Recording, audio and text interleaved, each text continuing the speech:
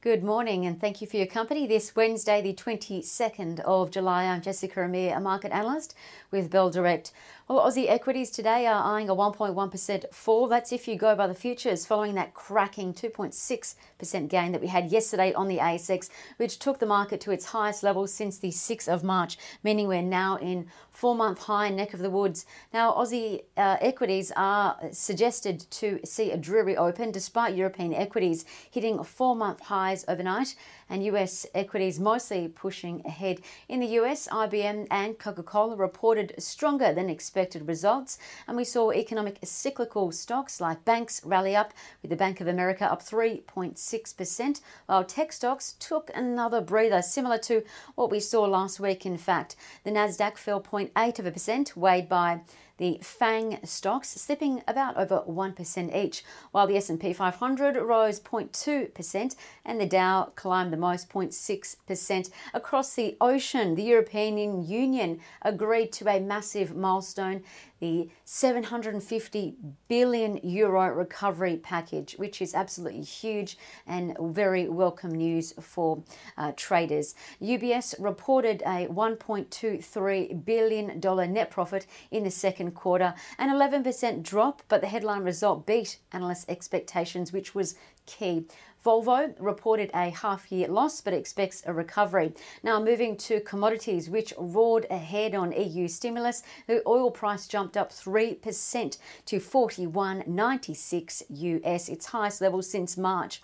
The gold price surged almost 2% to $1,842 an ounce US, its highest level in 9 years, really, as the US dollar fell on expectations that more stimulus will roll out.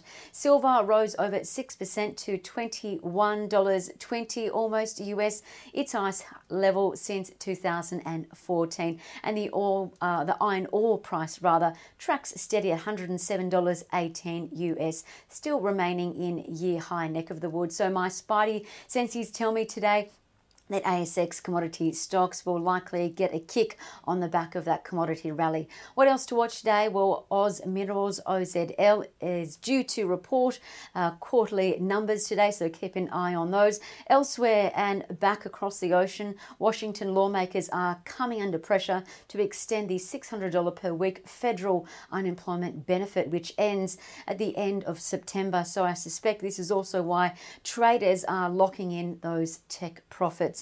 Now to 3 trading ideas. Well, firstly, Bell Potter reiterated Suncorp Group, SUN, as a buy with a 10.50 target. Yesterday, Sun closed up 2.1% to $9.24. And on results D-Day, the 21st of August, Bell Potter says to expect $551 million in cash earnings and a 10-cent final dividend. Now, in terms of COVID-19 impacts, Suncorp says these will broadly be neutral across the group on FY20. Secondly, BHP, Australia's biggest miner, handed down quarterly results yesterday.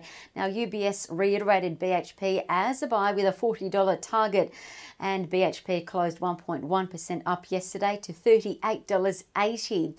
Now, what was important was BHP's full-year guidance for iron ore, metallurgical coal, copper and thermal coal all met guidance, while COVID-19 did impact petroleum.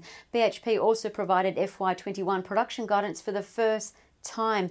Now, that was below market expectations and UBS expectations as well, with copper production guidance really disappointing. Overall, though, lower guidance is expected for FY21 and expect a 6% drop in underlying earnings, and that's according to UBS. All in all, it still is a BHP buy with a $40 target. And lastly, footwear business Accent Group, AX1, is showing a bullish signal based on Trading Central's charting. Yesterday, AX1 closed 6.2% higher to $1.30, but Trading Central says it could hit 161 to 169 in just 17 days, according to standard technical analysis principles. Now, AX1 is backed by Bell Potter as a buy with a $1.80 target, given online sales are surging, in fact up 150% from April to June. So that's AX1, a Bell Potter buy.